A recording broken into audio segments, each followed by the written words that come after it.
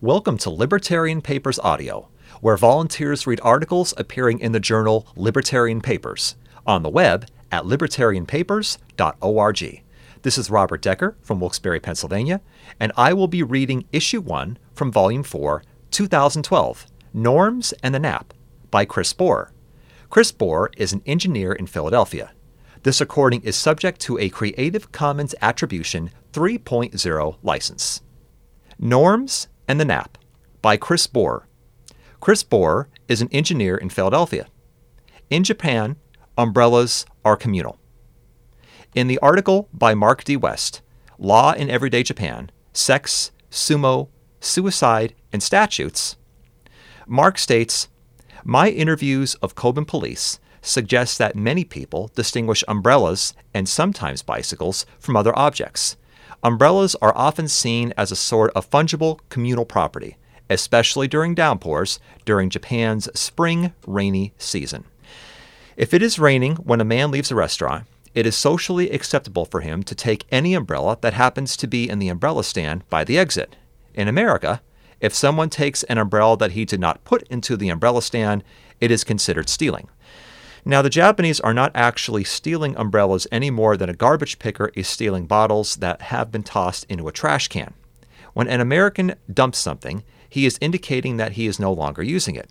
It is abandoned. Similarly, in Japanese society, when a man puts his umbrella into an umbrella stand, he is indicating that his umbrella is available for others to take. An American visiting Japan might not know about this societal norm.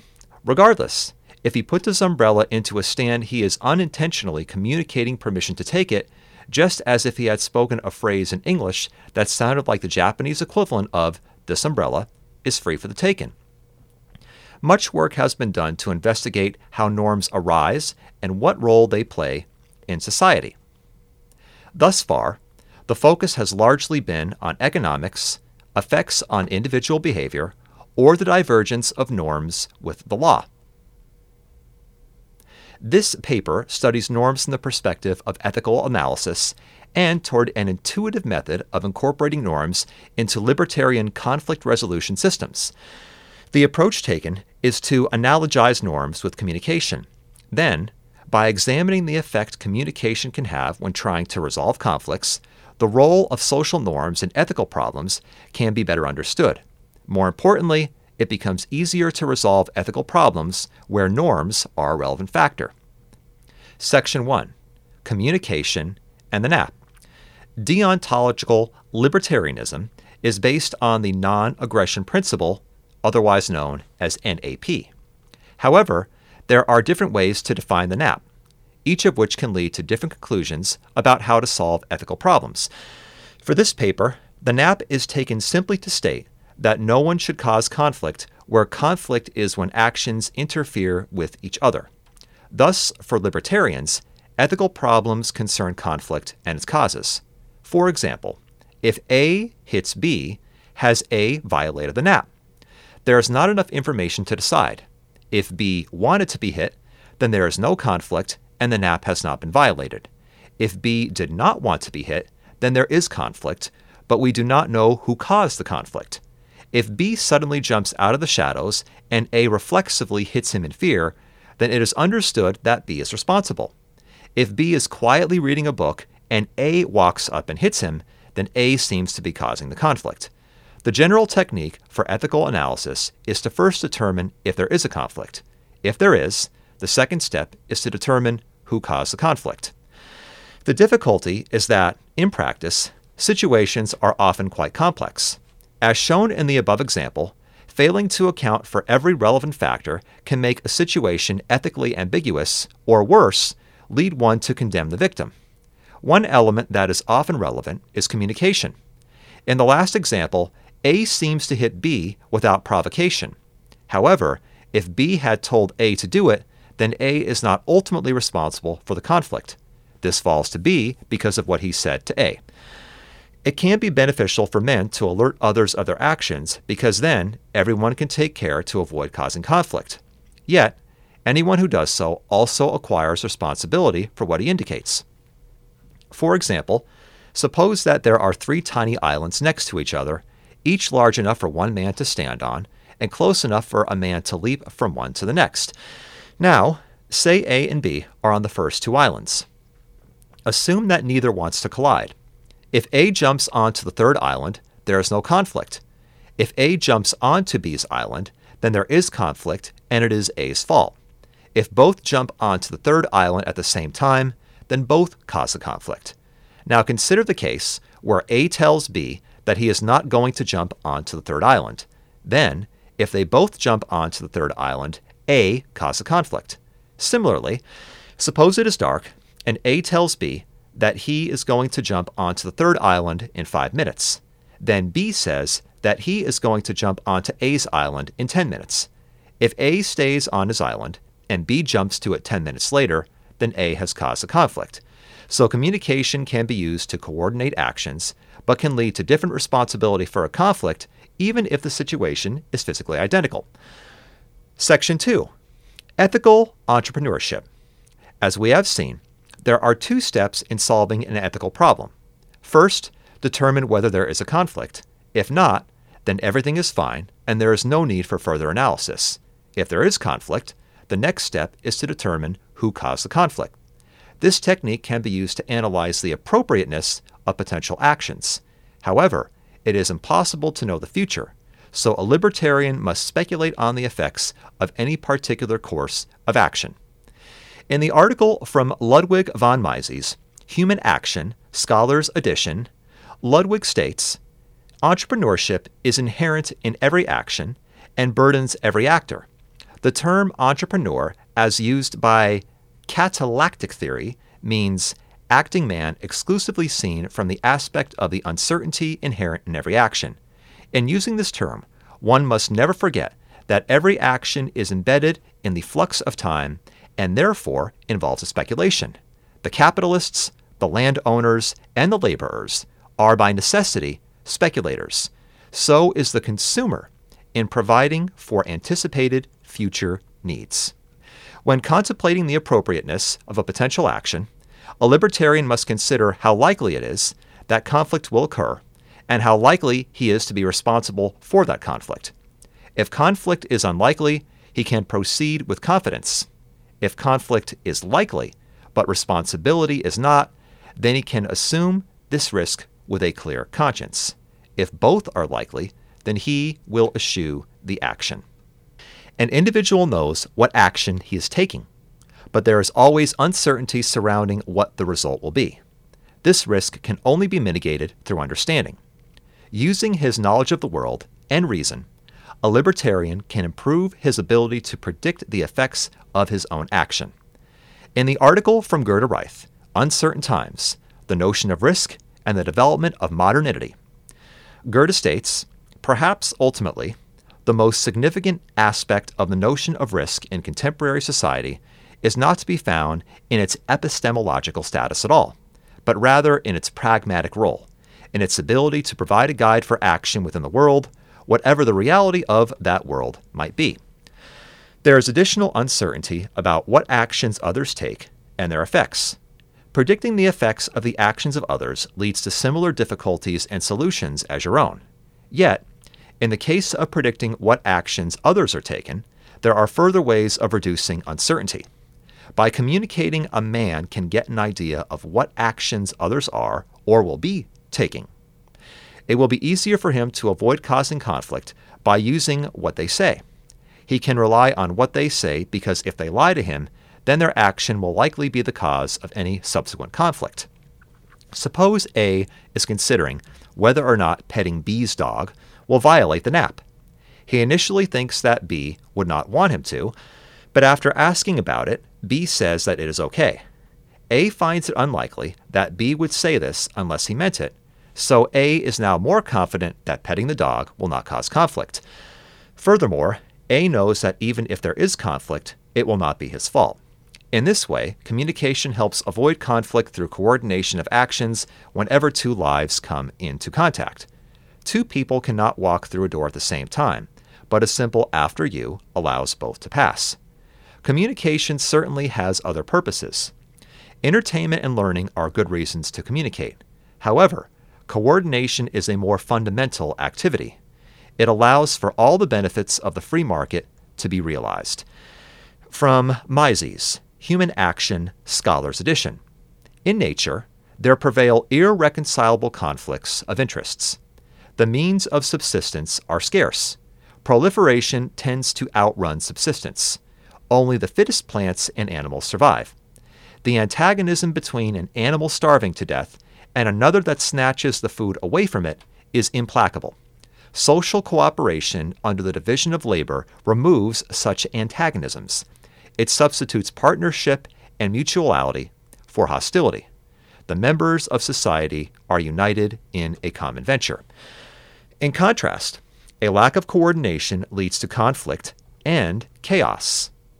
Mises, in the article Human Action, Scholars Edition, states, "Any kind of human cooperation and social mutuality is essentially an order of peace and conciliatory settlement of disputes.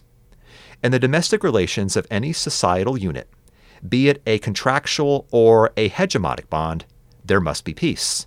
Where there are violent conflicts, and as far as there are such conflicts, there is neither cooperation nor societal bonds."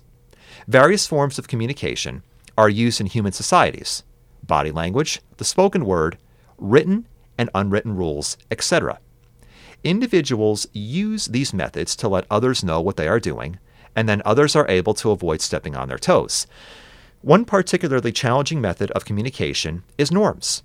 A social norm is a standard behavior within a certain society.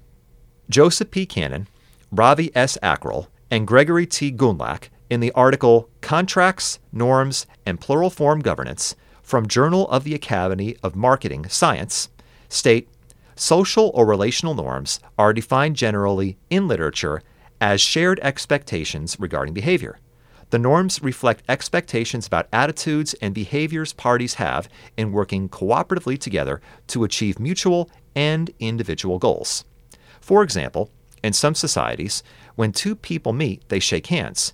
So when you meet someone and he holds out his hand, he is telling you that he wants you to grasp his hand and shake it. Norms allow for individuals to quickly and easily understand the actions of others. They allow for assumptions to be made for default models of behavior and to be used for more efficient cooperation.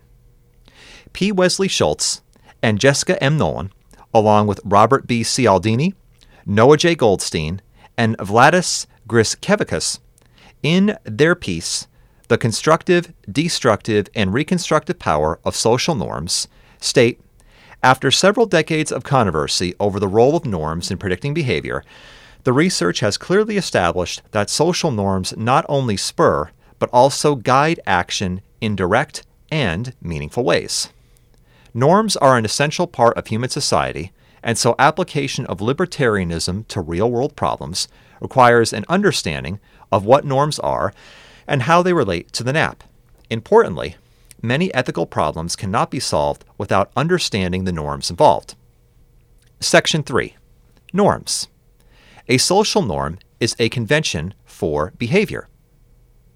Stephen N. Durloff and Lawrence E. Bloom, in their article Social Norms, state, social norms are customary rules of behavior that coordinate our interactions with others.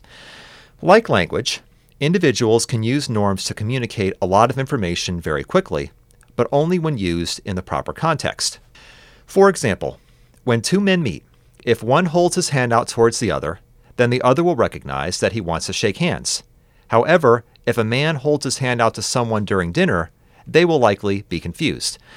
A more complicated example is that it is normal to pay a taxi fare after the taxi brings the passenger to his destination.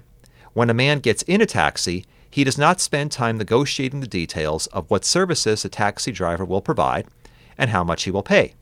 It is assumed that the driver will take him where he wants to go, and then the passenger will pay a typical amount of money. A descriptive norm is when two or more individuals attach the same meaning to a given situational behavior. That is, they all recognize a specific meaning to a given behavior. Just as a certain understanding is associated with the words, "help me up," so might the same meaning be associated with someone lying on the ground who reaches up at you. This convention means that if the man behaves in the expected way, he is communicating that he wants a standard transaction. Norms exist on larger scales as well. For example, when you die, it is assumed that you want your possessions to go to your family. Since most people do want this to happen, it makes life easier for the majority of people. Others still have to make special arrangements, but this is what they would have done anyway without the norm. If the man wants something unusual, like a flat rate to the airport, then he needs to tell the driver ahead of time. Norms grease the wheels of society and the economy.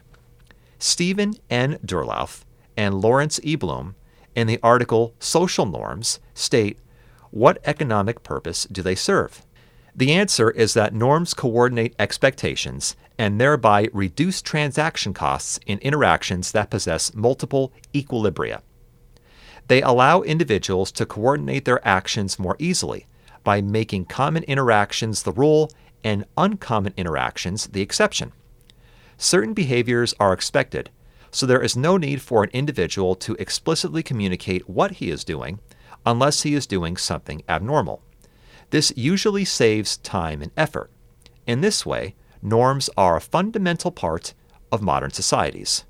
Robert Axelrod, in his article, An Evolutionary Approach to Norms, states, norms provide a powerful mechanism for regulating conflict in groups, even when there are more than two people and no central authority. Sociology seeks to understand how different societies work, and clearly, norms are important in these processes. Economists are becoming interested in the origin and operation of norms, as they have come to realize that the markets involve a great deal of behavior based on standards that no one individual can determine alone. Transaction costs would be too high for the market to function without them. Individuals would need to spend too much time inquiring into what the intentions of others are. May I trade this money for that sandwich? May I put the money into your hand, etc. Imagine how laborious it would be to eat at a restaurant without norms. You would have to approach the property boundary and hold up a sign stating your desire to dine that night. You would then have to wait for instructions on how to enter the property, negotiate where to sit, what utensils to use, etc. This is not just theoretical, as such paralysis can affect anyone who finds himself in an unfamiliar situation with no norms to rely on. It is like being in a community without understanding the native language. This becomes apparent when a man visits an unfamiliar society.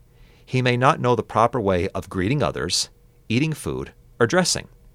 He may offend the locals by not following customs, or even find himself run out of town, all because he is communicating via norms that he does not understand. Not all norms require overt behavior to communicate intent. Henrik Artz and A.P. Gigesterius, in the article The Silence of the Library, Environment, Situational Norm, and Social Behavior, from the Journal of Personality and Social Psychology, state, when we are standing behind a bookshelf in a library, there is often no direct influence of others. Still, our behavior is affected by others, albeit indirectly. We keep the level of noise down as much as possible. In such cases, our behavior is guided by social norms. It is controlled by the activation of behavior that we believe other people expect from us. For example, if a man's heart stops, people in certain societies will assume that he wants to be resuscitated. If he does not want to be resuscitated, then he must tell medical personnel ahead of time or wear a do not resuscitate bracelet. Similarly, it is possible to communicate without moving. Sometimes silence conveys meaning, as does stillness.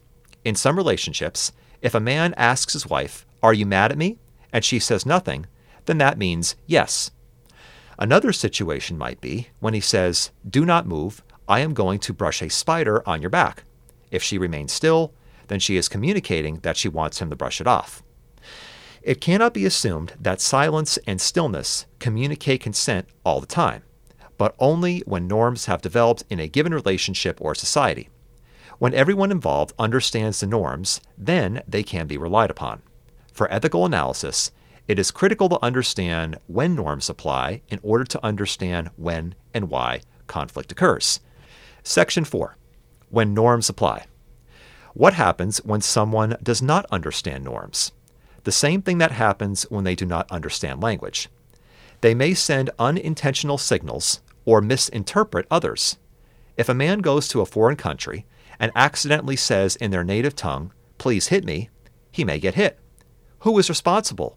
Clearly, he is. Similarly, if he puts himself in a situation in which norms apply, but he does not understand them, then he will end up being responsible for their abuse. Of course, he cannot be held responsible if someone tries to apply norms to him out of context. Suppose that two men from different parts of the world, A and B, are both simultaneously stranded on the same island. A is from a place where holding out a hand indicates the desire to shake hands, while B is from a place where the same act indicates a desire not to be touched. When they first meet, B holds out his hand as a warning for A to keep his distance. A grasps B's hand to shake it. There is now conflict, but who is responsible? If they had been in A's hometown, then B would have caused a conflict because he tried to show his native norm in a place where it has a different meaning. If they had both been in B's hometown, then A would have been responsible. A would have had no reason to believe that B was not operating under local norms. Now, on a deserted island, neither can apply their native norms. There is effectively no communication via norms. In this case, A is violating the NAP by grabbing B's hand when B does not want him to. In this way, we could see how the same act can convey different meaning and thus have different ethical implications depending on the circumstances.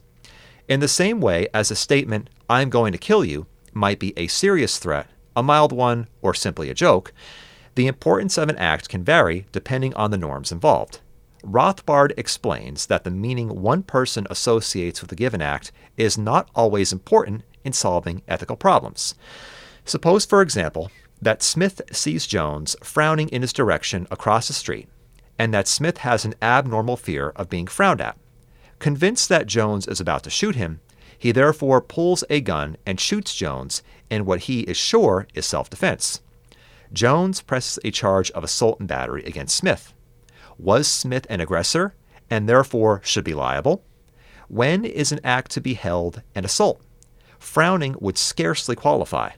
But if Jones had whipped out a gun and pointed it in Smith's direction, though not yet fired, this is clearly a threat of imminent aggression and would properly be countered by Smith plugging Jones in self-defense.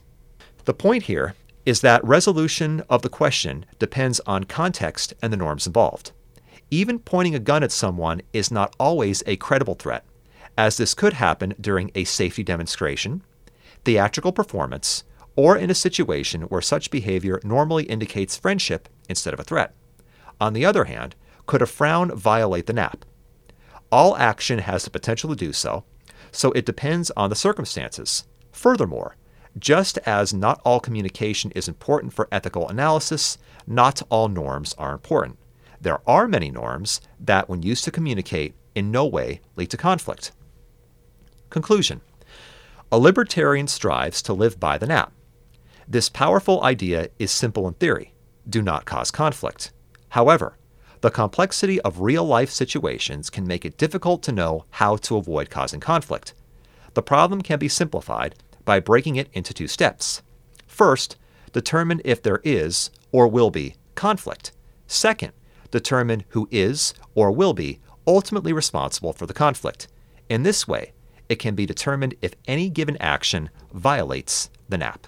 However, this process can be complex, and a libertarian must use understanding to evaluate each situation. He needs to consider not only the physical acts that take place, but also what is communicated by the individuals involved. As we have seen, this communication is not always overt and can rely on modes of communication, such as norms, which may be imperceptible to outside observers and those who use them unconsciously. Yet, even knowing all of this, ethical problems are further complicated by the uncertainty involved in every action. To reduce this uncertainty, people communicate information about the actions they take, and others can use this information to avoid causing conflict. Norms are one means of doing this. Norms may seem like a great difficulty because of their implicit nature and the varying scope to which each individual norm applies. There are many details involved in determining the cause of any particular conflict, especially when trying to decide which norms are appropriate to any given situation. Fortunately, by analogizing norms with more overt forms of communication, their impact can be more readily understood. This has been Libertarian Papers Audio, Volume 4, Issue 1. I'm Robert Decker. Thank you for listening.